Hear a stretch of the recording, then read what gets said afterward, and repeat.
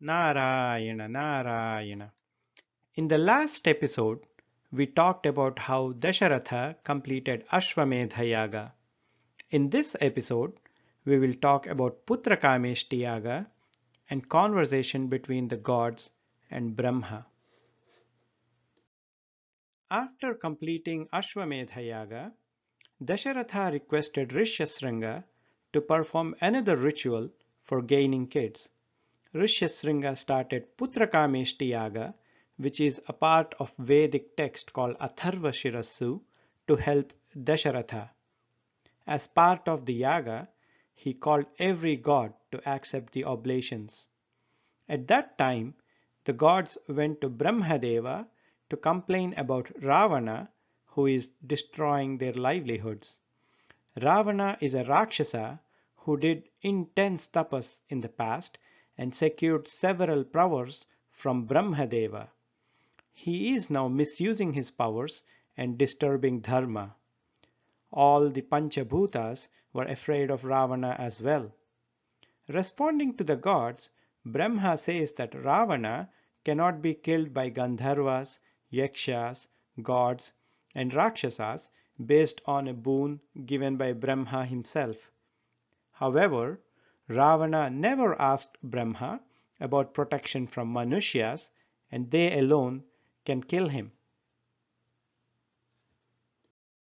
The gods were happy there could be a way to kill Ravana.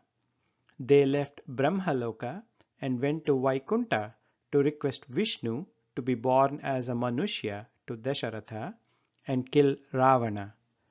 Vishnu agreed and said he would be born as four sons to Dasharatha. Brahma mentioned that the gods should also reincarnate as humans to help Vishnu defeat Ravana. Brahma also said that a few years ago he yawned for a while and created Jambavanta from it. The gods followed Brahma's order and were born in several Vanara, Bhalluka, Manushya, Kinnera, and other species as strong and powerful individuals.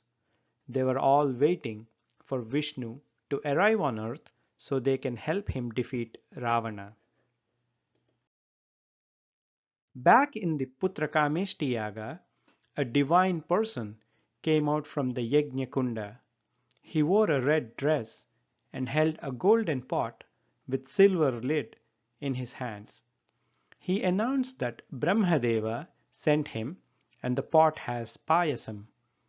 He told Dasharatha to offer this payasam to his wives for bearing kids and vanished. Dasharatha was super happy to receive the pot and offered it to his wives. Kausalya consumed half of it. Sumitra got half of the remaining half. Another half of the remaining was offered to Kaikeyi, and the last portion was re-offered to Sumitra. All the queens were happy after drinking the payasam, and in a short period of time, all of them were pregnant.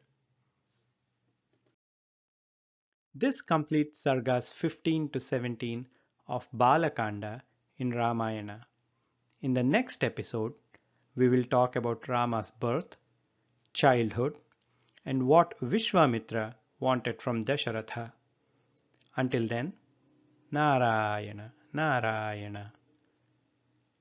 Please like, share, and subscribe for more videos. You can also follow us on Twitter, Facebook, and Co.